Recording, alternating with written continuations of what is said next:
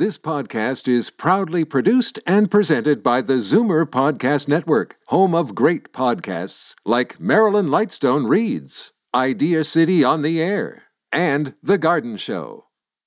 You're listening to an exclusive podcast of the Naz and Wally Sports Hour, heard Sunday mornings at 9 on Zoomer Radio, the new AM 740. You're listening to an exclusive podcast of the Naz and Wally Sports Hour, heard Sunday mornings at 9 on Zoomer Radio, the new AM 740. The Naz and Wally Sports Hour is a paid program. Opinions expressed on the show are those of Naz and Wally and their guests. The world doesn't need another sports show. It needs an awesome sports show. You're listening to the Naz and Wally Sports Hour on Zoomer Radio, the new AM 740. Good morning, Naz. Good morning, Wally. Neil, the boys are back. Let's talk sports. Good morning and welcome to the Naz and Wally Sports Hour, live from Liberty Village this Sunday morning. Great week in sports again. Good morning, Naz. Good morning, Wally. It was draft week in the NBA and the NHL, and we've got some great guests to talk about that today. We've got Leo Routens coming on shortly to talk about the NBA draft. And in the middle of the show, we've got Mike Fuda, Vice President of Hockey Operations for the LA Kings, who's going to talk about the LA Kings' fantastic feat in winning the Stanley Cup, and also about the NHL draft Friday night. We'll also have Mark Kennedy, our soccer blogger, and Sean Clement back in his golf wisdom segment. Anyways, Naz, the Naz and Wally Sports Hour is not going to have Gunnarsson to kick around anymore. My boy Carl Gunnarsson got traded yesterday. And he ended up with the St. Louis Blues in exchange for Roman Polak. What do we know about Roman Polak? Is he going to be a difference maker for the Toronto Maple Leafs? I don't think he's going to be a difference maker on defense. He's probably a 6th to 7th defenseman on the St. Louis Blues. So it was just an exchange of 6th and 7th defensemen, as far as I'm concerned. The Leafs did give up a 4th-round pick also in the trade. Yeah, not too concerned about giving up the 4th-round pick. Seems to me, all kidding aside, that it is a trade for trading away a soft defenseman with a little bit of offensive skill, and apparently that may be what St. Louis is interested in. And the Leafs in return get a little bit of, quotation marks, grit and sandpaper, as that's what they call it.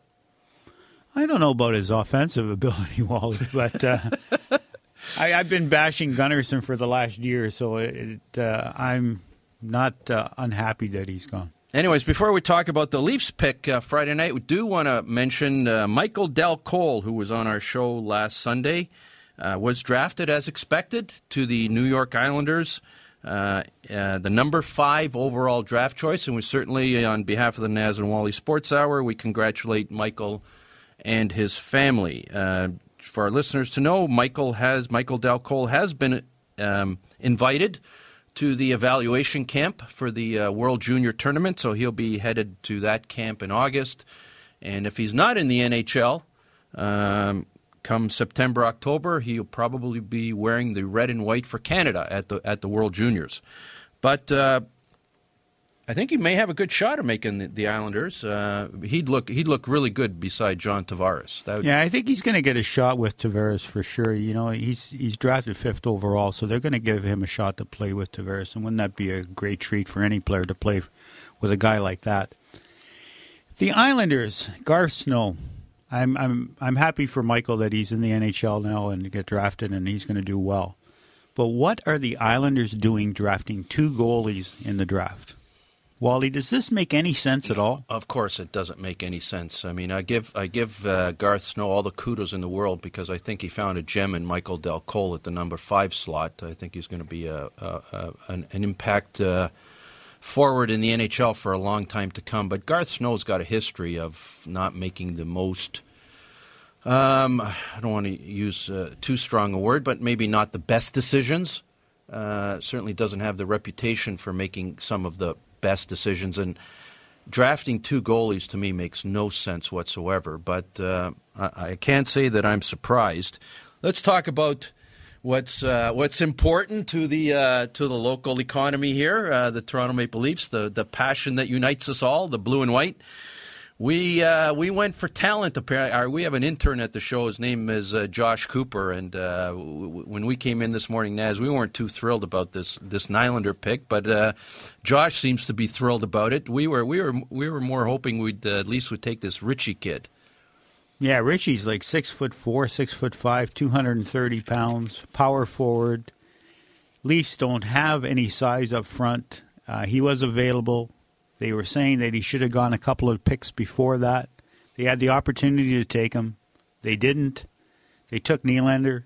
Nylander may be another Backstrom or that type of player. That would be good for the Leafs, but their need right now is size up front. They need to build some size because their forwards are really not big at all, and they're not tough along the boards for sure. I was sort of shocked by that pick. I was watching the draft, and I believe that the Leafs were going to take Ritchie, and if he was still available, he was projected. Some teams may have taken him earlier because everybody wants to match up with the LA Kings nowadays, and you need some toughness, especially the Leafs having to face Boston all the time and having to deal with Lucic in the corners.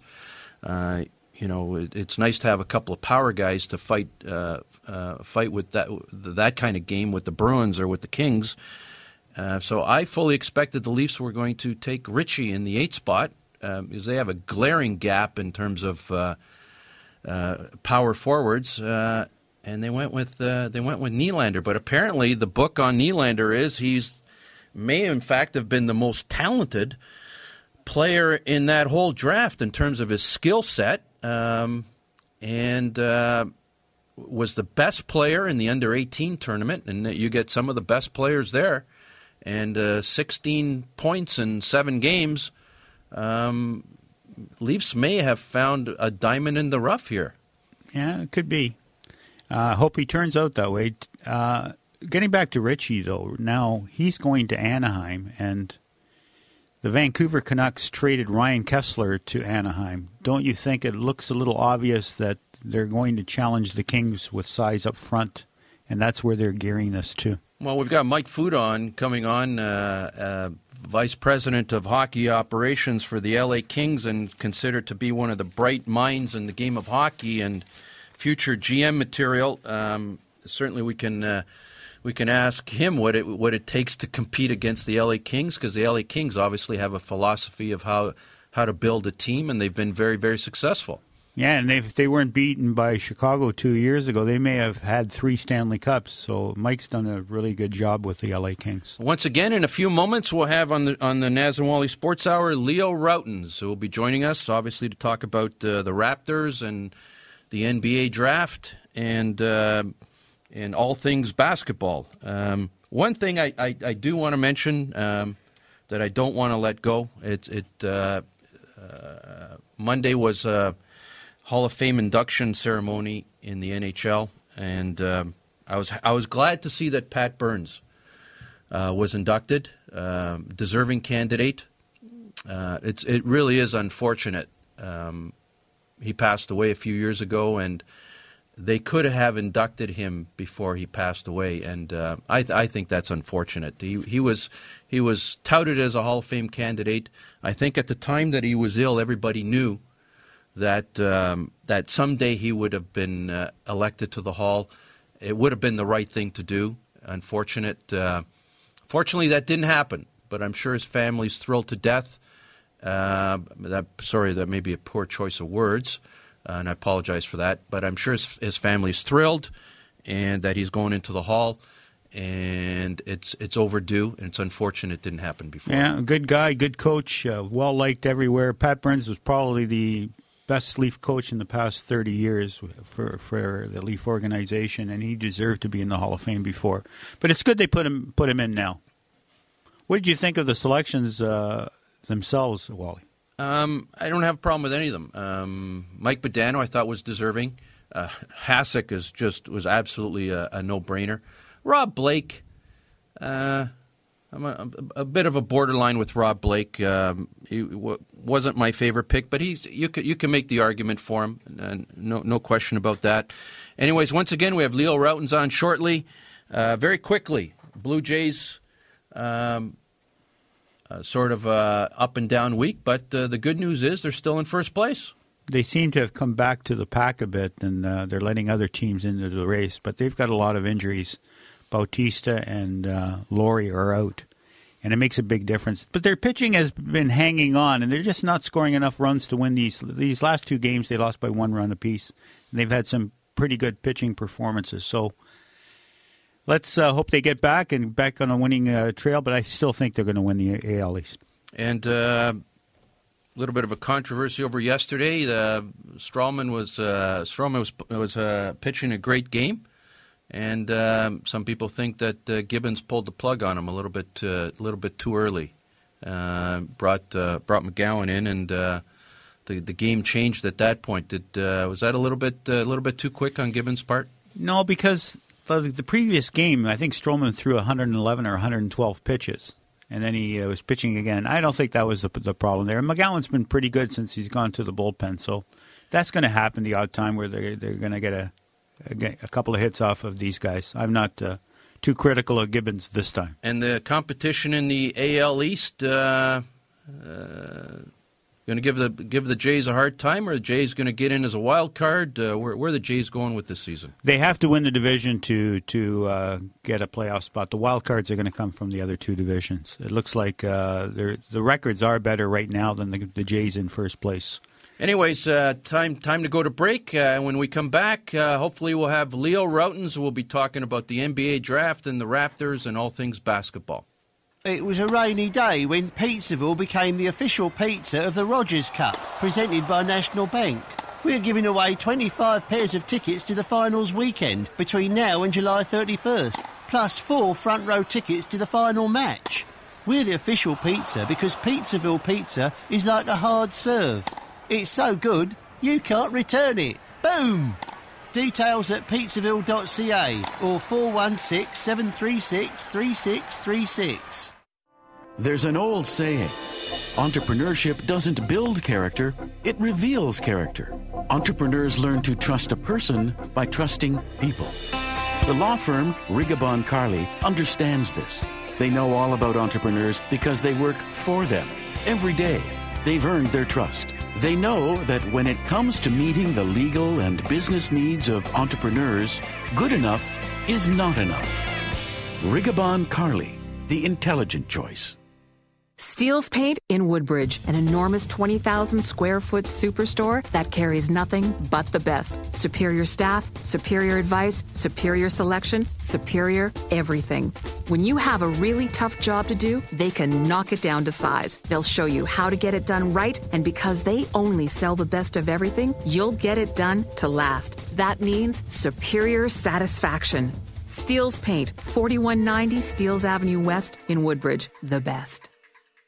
At Titanium Logistics, we believe that choosing the right shipping company comes down to 2 issues: price and cost. Most prices are competitive, will likely save you money too, but the cost of choosing the wrong company to service your cross-border freight to and from the U.S. and Mexico can be extraordinary. If it's not where it should be, when it should be, that bargain price, worthless. Titanium Logistics. On time, on budget. Call 905-266-3014. Ask for Blair Downey. This is Darryl Sittler for Alta Infinity in Vaughan. Car buying made simple. That's what Alta Infinity is all about. No stress, no hassle, no nonsense. Just fun and easy and rewarding experience that will put you behind the wheel of a fabulous new or used Infinity.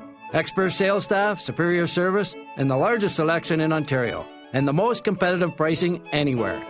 It's what makes Alta Infinity the captain's choice. Alta Infinity, Woodbridge.com, at the corner of Martin Grove and Highway 7. Striving to inspire you at every turn. They never argue sports. They just explain while they're always correct. The boys are back.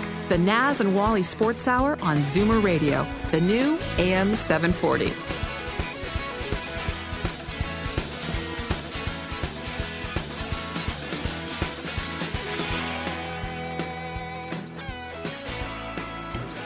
Good morning and welcome back to the Naz and Wally Sports Hour. We're pleased to have on with us this morning Leo Routens, noted Canadian basketball legend and Zoomer. Leo, good morning.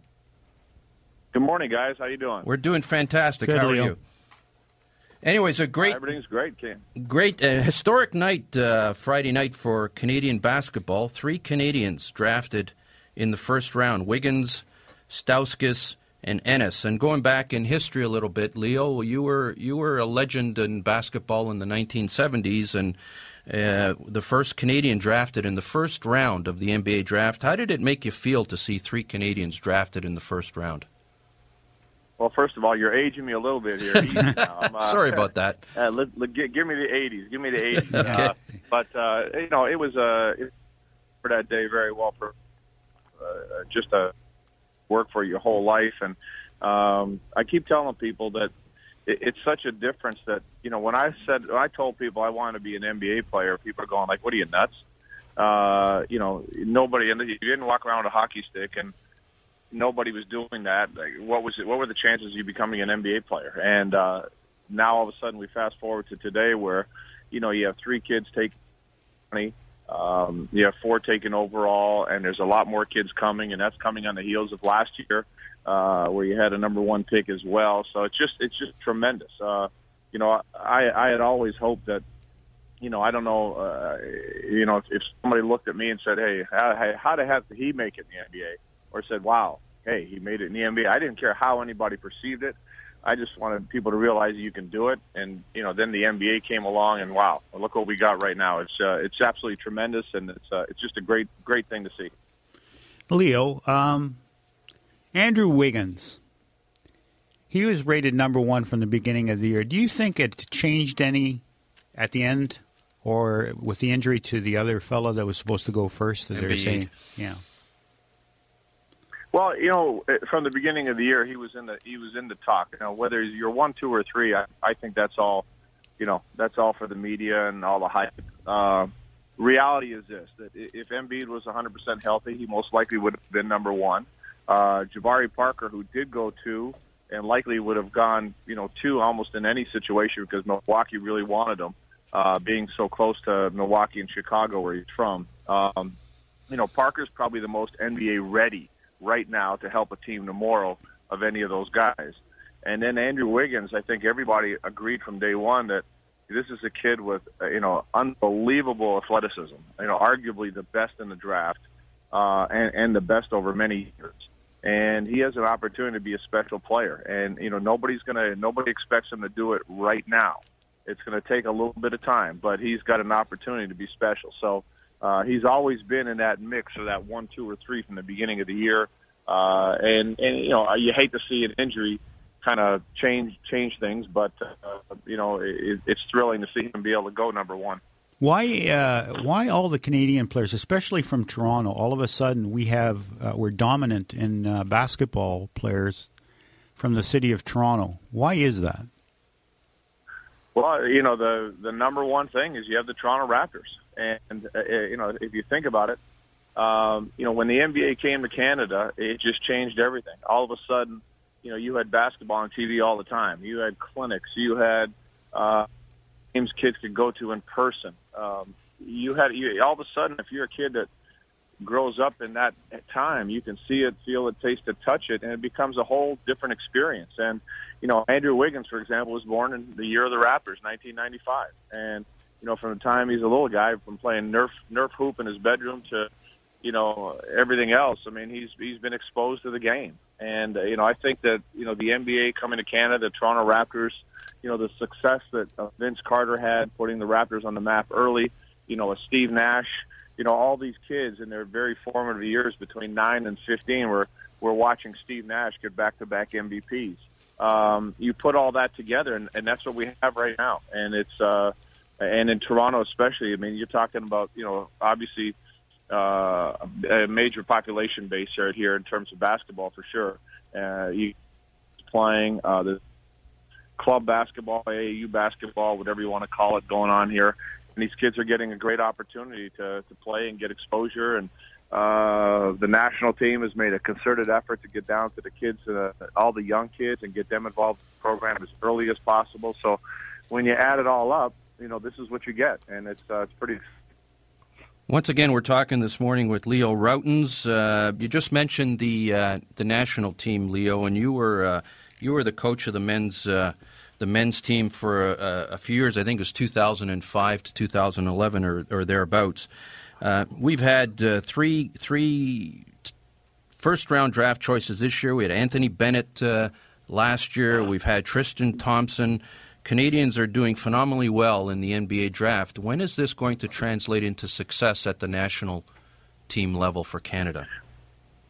Well, here's the important thing people need to understand. That okay, there's a couple of things going on here. If you look at the top international teams and their NBA players, they have stars. They got all-stars. They got major scorers. They got all kinds of players like that.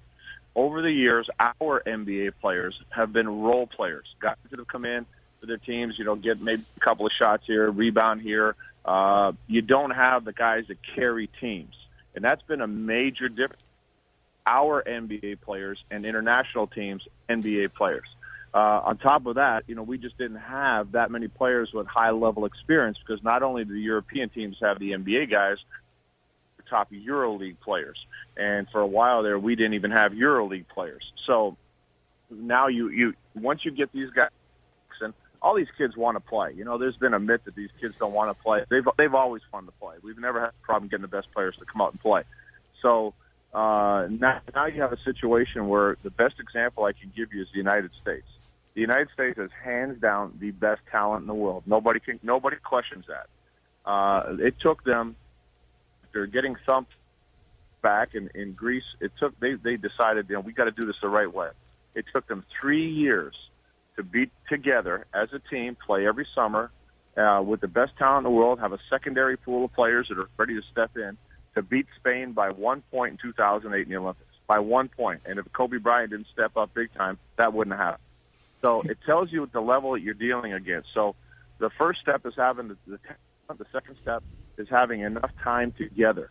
And if these guys commit to playing together, understanding the international game, finding some chemistry on the floor, they have an opportunity in the next 3 to 4 years to start doing some special things. And I think it's going to happen because it may happen sooner, depending on how committed and how willing they are to get this done as a group. And it's going to be exciting because I think once it starts happening, there's no reason that Canada is going to have to slip away. And a lot of these other countries, you're seeing some of these, they've had some great years, but some of these countries, some of their teams are starting to fade a little bit. And I don't see them getting replenished as easily as Canada is going to be able to do with all the up-and-coming talent. So it's an exciting time for the national team, no question. Leo, you were involved with the Canadian team as the coach, and I have a really, I think it's a difficult question, something that's been bothering me for a few years now. It's not you, it's the Basketball Canada and Steve Nash. I just bring an instance, like Steve Nash has stopped playing for the national team. I can't remember the year. Maybe it was 2003, I would think. One of those years. 3 or 4, yeah. And I'm just comparing it. He compares to Wayne Gretzky as our golden boy in hockey, right? And he's our golden boy in basketball. He was in his prime. Why is it that we give him a free ride and he didn't play for our national team? Because if Wayne Gretzky said he wouldn't be playing for our national team as a hockey player, what would happen? Well, you know what? I don't think that's entirely fair. Steve Nash played almost 10 years for Canada and put the time. He played literally every summer. He carried when Canada didn't have the supporting cast. I mean, he carried that team for all those years. Do some special things. I think it was 2003 in the Olympic qualifier. There as much around Steve as needed to be, and Canada got thumped. Even with Steve Nash, they lost over 20 points to, I believe, Argentina, United States, and Brazil. They just got thumped. And, I think Steve also has been dealing with some chronic back issues. And, you got to remember, when you're getting paid, anywhere between $10 to $20 million a year, you have an obligation to perform. And if he realizes at this stage, after playing for 10 years in Canada, making a lot of commitment, at this stage, this is not something you can continue to do and still earn your income, pay, support your family, risking back injury, then you don't do it. And I had conversations with Steve, and, you have to remember that it's not just saying, okay, I'm pretty good, I'm just going to show up here. And because, I told Steve this doesn't have to be a major time commitment, but Steve Nash just can't show up and play. He has a level that people expect him to play at. So you have to prepare for that. You have to train for in shape for that because, another thing, if you look at these international tournaments, the last tournament we were in, the Olympic qualifier, I believe we played 8 games in 9 days. And some of those games, some of those days you played at, 8 o'clock at night and you played 11 o'clock in the morning the next day.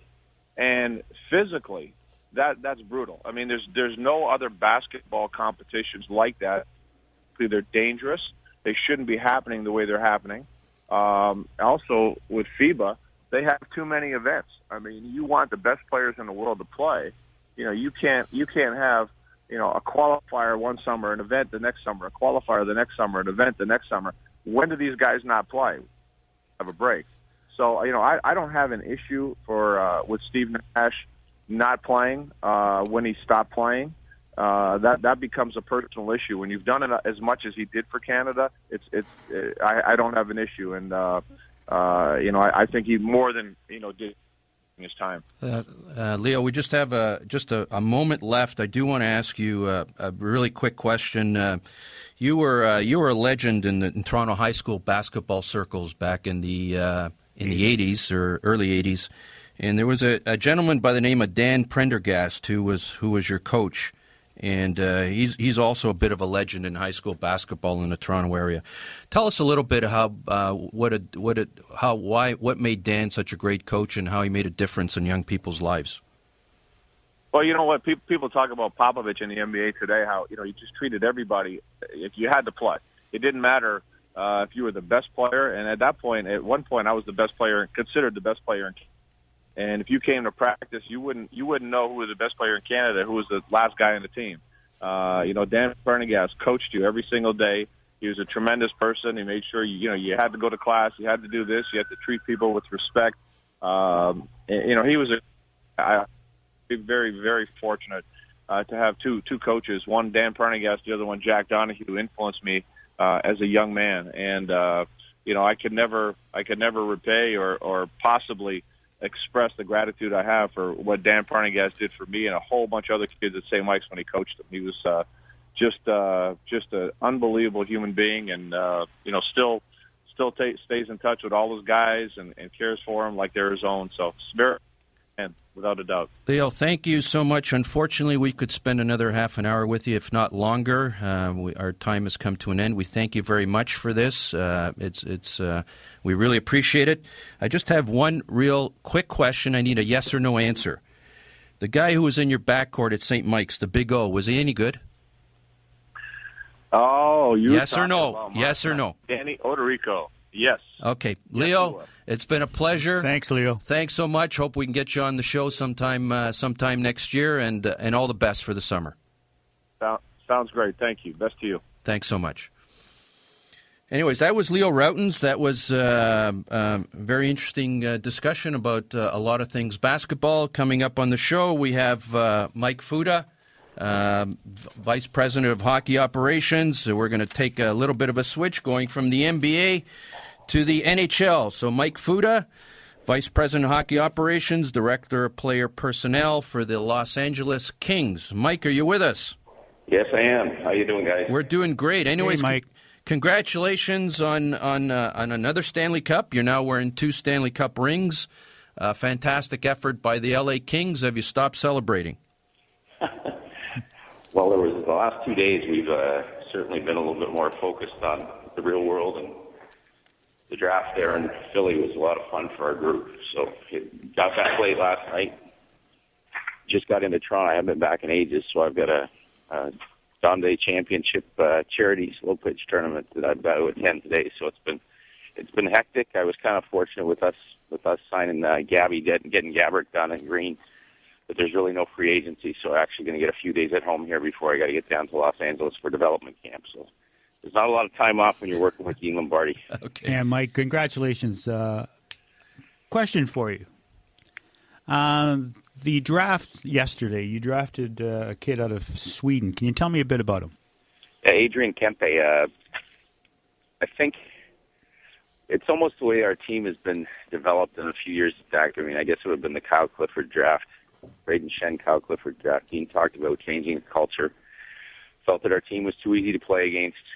We needed to get bigger, but at the same time not totally forsake your skill level. And we've kind of made our living off of just drafting some bigger players that can compete hard in the wall, that they can grind it out and play a style that can outlast you in the playoffs, and along with, to compensate both the skill level that's there. And this Kempe kid is a big kid. And he's the second youngest player in the draft, but he's always one of the captains on the Swedish national team at all the tournaments. Great wall player. As a kid, he's got a lot better numbers than he did this year. He actually played games in the Swedish men's league this year, but he's just a mean kid. He's just a mean kid that plays hard. Great disposition. Father is actually a bit of like a street fighting dude in Sweden. There's a good background as far as his just the toughness factor with regards to what he brings to the table. But there's just such an elite compete level that he has. And that being said, he's still a baby at 6'2", 190, 195. So, we were thrilled that he was still there. He's one of two kids that were really, we were really focusing in on at that point at 29. And we were kind of fortunate enough. That's why we traded up in the second round. The second kid was still available in the second round, and we ended up grabbing Roland McEwen out of Kingston. So it's one of those days that I guess you just have to wait and see whether your list was right, and all the work that the guys have put in pays off. But as far as the list goes, we were thrilled to be able to get those two guys with our first two picks in the first and second round. Once again, we have with us today Mike Fuda, the Vice President of Hockey Operations and Director of Player Personnel for the LA Kings. A couple of young men played as a very important role for your team in the playoffs. Tyler Toffoli and Tanner Pearson, who were not high draft choices. They were stuck on a line with They were on a line with Jeff Carter, and were probably the best line the LA Kings had. How do you identify when you're scouting guys like or players like Toffoli and Pearson? What is it about how they play that you see? Well, Tyler, for me, I mean, in watching him as a junior Canadian, Tyler Toffoli scored bucket loads of goals.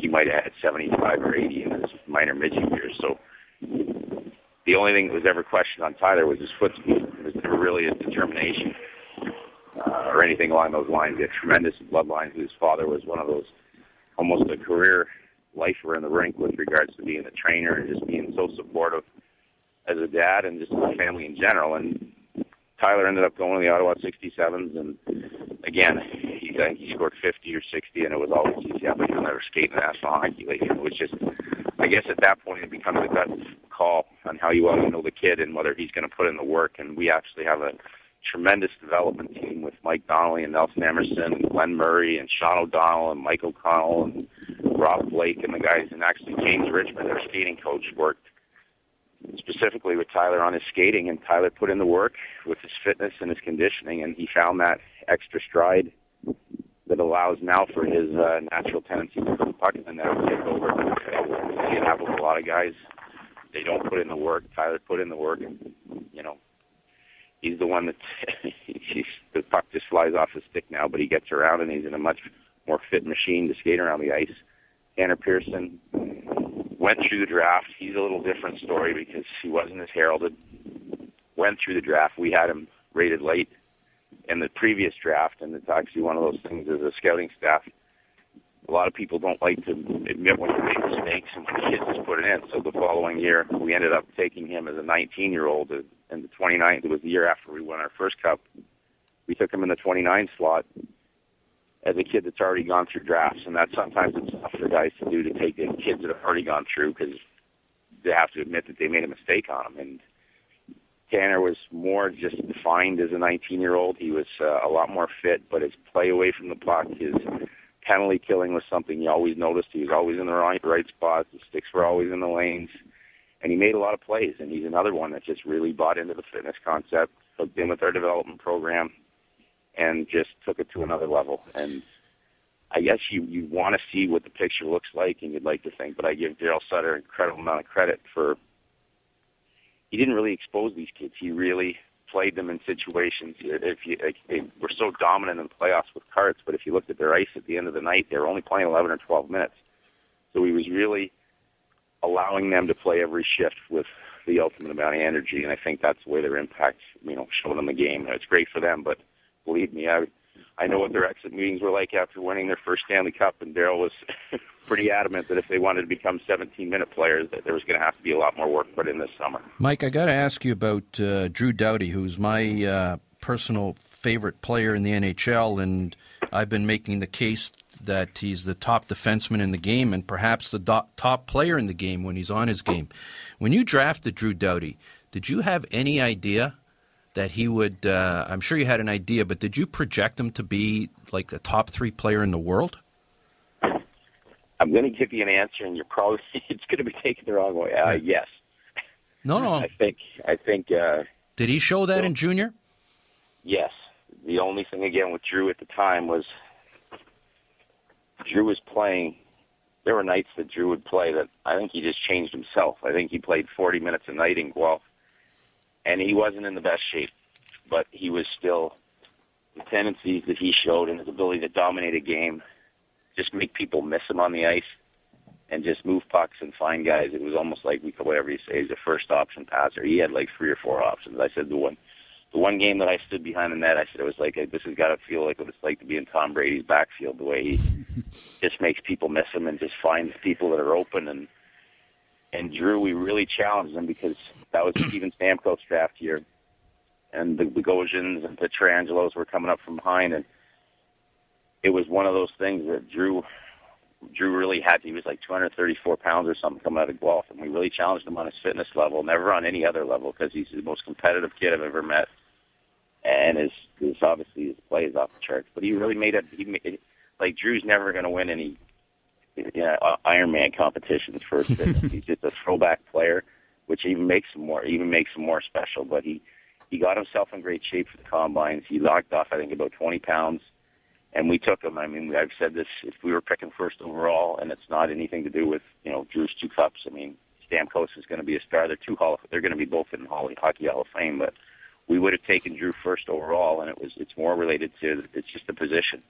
I don't know when we'll see another defenseman come along that does all that. And, there's some great ones. There's Erik Karlsson and stuff, but I just personally think we've had this debate, and, again, right or wrong, it certainly makes for good fodder over a couple beers that we can't come up with a name that we'd trade at any position. I wouldn't trade anybody for Drew Doughty. Anyways, Mike, I'm going to throw 12 names at you.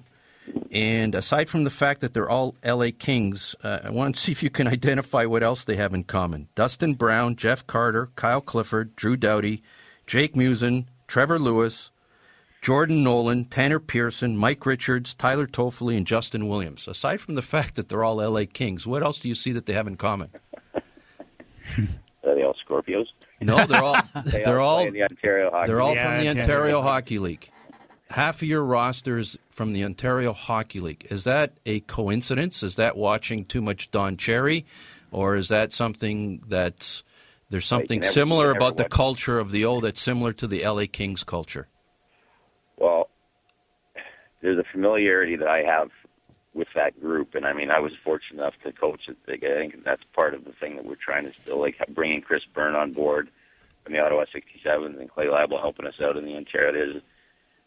And Mark Yannetti, who I work with, I have a vast amount of people that I trust in Ontario, and I spend a ton of time here. And there's something about the league and the coaching staff, and we've been fortunate. There's great players everywhere, but that group in particular, a lot of those kids, I was fortunate enough to coach and general manager, coach against, and be involved in under 17 programs. So there's quite a bit of maybe insider trading, I guess we'd call it, as far as really getting to know their families and their kids. And we've been fortunate enough to take a lot of those kids and have them pan out.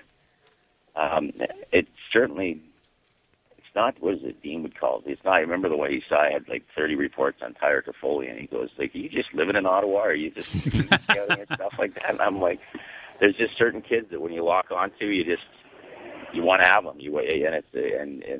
And that's the ability. Like in the Ontario Hockey League, you couldn't move up or down, so you just kind of had to sit there and hope he was there. But in the NHL, you're afforded that opportunity. With Tyler Toffoli, for example, when he was there, it was like, Dean, let's throw the book at him. We got to move up and get this kid. And we ended up moving up and jumping ahead of a team that we knew was going to take him, and it works out for you. But again, we got a great staff, and for me, the Ontario Hockey League is, the CHL for me has always been a personal favorite league to scout, just with my friends and contacts that are in the coaching community from Mr. Branch down. But I don't know, there's something about the OHL that's really paid off for us. And Dean said, Howie Campbell, the owner of Barrie, said that's the best OHL All-Star team I've ever seen.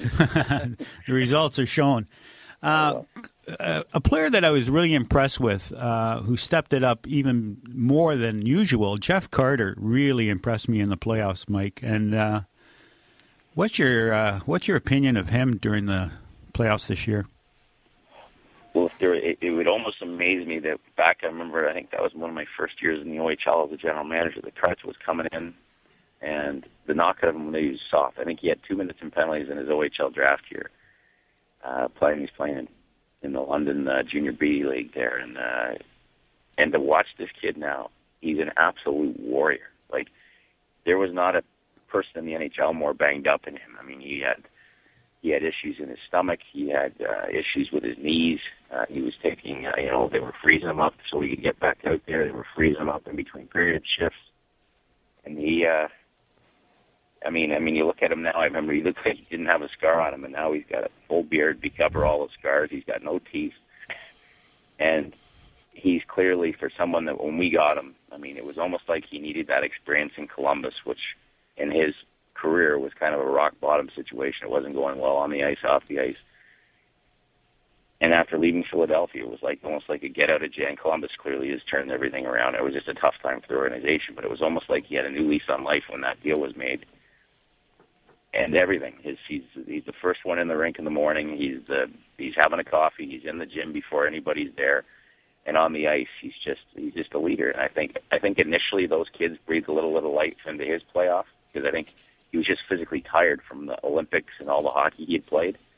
And then he just elevated his game to another level. I think he actually probably kicked the tires to get himself in the Conn Smythe talk, just on how unbelievably consistent and the big goals that he scored.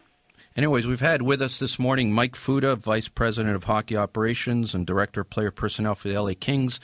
Unfortunately, our time has come to a pass here. Mike, we thank you very much for joining us this early on a Sunday morning.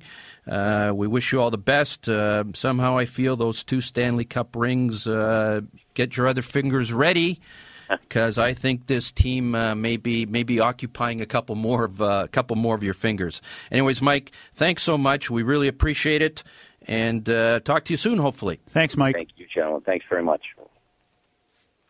It was a rainy day when Pizzaville sponsored the Rogers Cup, presented by National Bank. We're giving away 25 pairs of tickets to the finals weekend between now and July 31st. Plus, one lucky winner will be courtside for the final match with 4 front row tickets. My half-brother Raul won't go. He's been to court too many times already. Details at pizzaville.ca or 416 736 3636. At 20,000 square feet, Steele's Paint in Woodbridge is Canada's largest independent paint store. Big deal, right? Big deal, yes. The best brands, the best staff, the best advice, the best of everything. From color matching to brand selection, whether you're a pro or a DIYer, we'll look after you from the minute you walk in to the minute you walk in a second time as a completely satisfied customer. Big store, big deal, bigger satisfaction. Simple. Steele's Paint, 4190 Steeles Avenue West in Woodbridge. At Titanium Logistics, we believe that choosing the right shipping company comes down to 2 issues: price and cost. Most prices are competitive, will likely save you money too, but the cost of choosing the wrong company to service your cross-border freight to and from the U.S. and Mexico can be extraordinary. If it's not where it should be, when it should be, that bargain price, worthless. Titanium Logistics. On time, on budget. Call 905-266-3014. Ask for Blair Downey. This is Darryl Sittler for Alta Infinity in Vaughan. Car buying made simple. That's what Alta Infinity is all about. No stress, no hassle, no nonsense. Just fun and easy and rewarding experience that will put you behind the wheel of a fabulous new or used Infinity. Expert sales staff, superior service, and the largest selection in Ontario, and the most competitive pricing anywhere. It's what makes Alta Infinity the captain's choice. Alta Infinity, Woodbridge.com, at the corner of Martin Grove and Highway 7, striving to inspire you at every turn. There's an old saying, entrepreneurship doesn't build character, it reveals character. Entrepreneurs learn to trust a person by trusting people. The law firm Rigabon Carley understands this. They know all about entrepreneurs because they work for them every day. They've earned their trust. They know that when it comes to meeting the legal and business needs of entrepreneurs, good enough is not enough. Rigabon Carley, the intelligent choice. The Naz and Wally Sports Hour is a paid program. Opinions expressed on the show are those of Naz and Wally and their guests. They're not here to be nice. They're here to be right. The boys are back. The Naz and Wally Sports Hour on Zoomer Radio, the new AM 740. Welcome back to the Naz and Wally Sports Hour. We'll have on shortly Mark Kennedy talking about World Cup, but right now we have on the line Sean Clement, golf guru. Found him at www.wisdomingolf.com. Sean, Tiger's back on the tour. And yes, tell us a little bit about what you found out about Tiger. Well, by the way, gorgeous morning here on the golf course with my daughter at Kedron Dells here in Oshawa. What hole are you on? And, I'm on hole number 4, and just curved this gorgeous 8-iron around a tree onto the front of the green to save my par, like a Alabama. You playing right-handed or left-handed? That was a left-handed shot. I had to curve it around left-handed. Okay. It's hard to cut a short iron right-handed, but you can hook the snot out of a left-handed around to the right. So what did Tiger do to get himself back in shape to get back on tour? The key here, and it was on the Golf Channel over the course of the week, he calls it an anti-inflammatory diet. And that's something that I've been on for the last 3 months that I lost like about 35 pounds with. The book that changed my world was Grain Brain by a neurologist by the name of Dr. Perlmutter. I suffered from migraines every week for the last 20 years. I haven't had a migraine in about 4 months. And this anti-inflammatory diet is very much like the paleo diets that you see, gaining some pretty good strength on the market right now. A couple of books that I help promote on my website on that subject because it's really changed the way I look at things. And what difference do you see in Tiger? Well, that's the thing. A 3-month recovery. If you look at Graham Dillette, it took him a whole year to recover from the same issue that Tiger had. And, to do it in 3 months, it was bloody miraculous. And he attributes, in large part, obviously his fitness, but that anti-inflammatory diet. They had one of the doctors on the show afterwards saying that, anything that causes inflammation to your body will really, slow down the healing process in a tremendous way. Inflammation has its purpose, but once the healing process is started, it's got to go. And just reading through that, the book I recommend is Grain Brain. Is also Mark Sisson, who it's called the Primal Blueprint. It's also an amazing book on the subject. And what the foods that they listed on the show were exactly the same foods that you see listed in those books. Now, Tiger's so it's really worth a look. Tiger's back this week. He didn't do well. Don't know if you saw him at all, if you noticed anything different in his swing. But when somebody comes off a layoff of that length in golf, how long does it take? What's it take to get back up to 100%? Well, that's you got to get your feet back into competitive situations, and that's especially on that course. That's a tough golf course. Congressional's not a piece of cake, and the rough is pretty high, so it puts a lot of pressure on him to put the ball in play. And if he doesn't, well, he's got to watch out when he's hacking it out of the thick rough. So nobody expected him to do well this week, but it was just very important for him to get back into the competitive juices, to get his mind around that competitiveness, to get back, for the British Open. Anyway, Sean, we'd like to thank you for coming on again this morning. Sean Clement with us, top golf teacher on YouTube. Check him out on YouTube, Sean Clement. Check him out at the Richmond Hill Golf Learning Center if you really want to improve your game. give Sean Clement a call. Sean, we really appreciate it. We wish you the best of luck today on the golf course, and have a fabulous day. Thanks, Walter. Take care, my friend. All right. Take it easy, guys. Yeah. Anyways, we've had the World Cup's been had a couple of interesting turns this week. It's had a bit of a bite to it, don't you think? A bit of bite to it. So we have on the line to talk about a few of the interesting events from the week, Mark Kennedy, noted soccer blogger. Mark, are you with us? Yes, I am. Good morning, and thanks for stealing my only joke.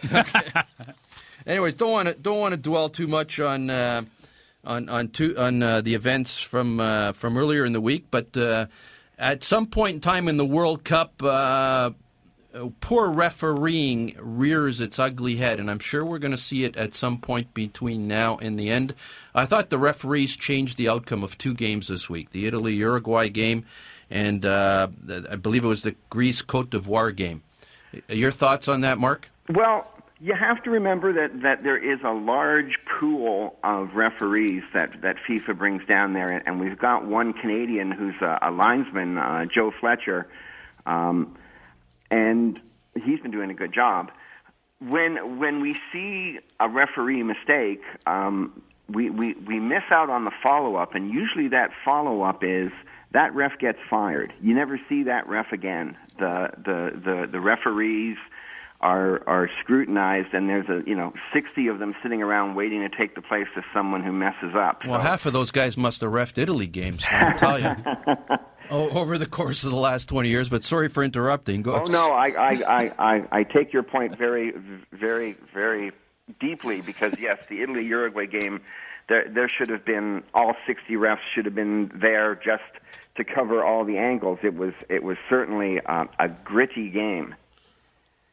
And a fantastic game yesterday. Yes. Brazil-Chile. Brazil, a lot of teams have gone home. Brazil's very lucky they didn't get deported. If they had lost that game, they wouldn't have been sent home. They would have been sent overseas. But a crossbar and a post. And if it wasn't for that, Chile would be playing Colombia in the next game. That's true, and remember there's a Toronto FC connection to Brazil. Julio Cesar, the Brazil #1 keeper, who made 2 saves in the penalty kicks and then called on his best friend, the post, was playing for Toronto for the spring. I don't think he's going to return to us. I think now that he's back on the world stage, he's going to end up at a bigger team, but we consider him the Toronto keeper still, especially when he makes a save on penalty kicks.